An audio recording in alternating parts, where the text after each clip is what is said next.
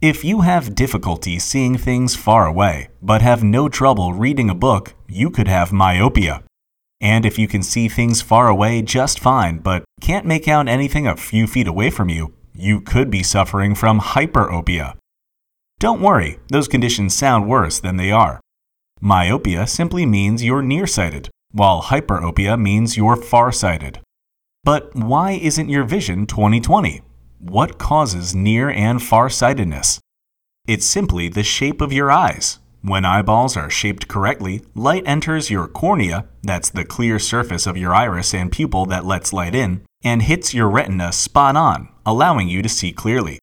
But if your eyeball is even a bit too long, or your cornea may be even a hair too curved, light can't focus on your retina properly. Instead, light will hit a point slightly in front of your retina, making the focusing distance further away, which makes you nearsighted. It's the opposite problem for people who are farsighted. If your eyeball is too short or your cornea isn't curved enough, light hits slightly behind your retina.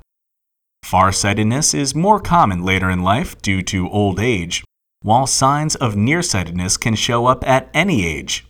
But don't feel bad if you need to wear glasses to see properly.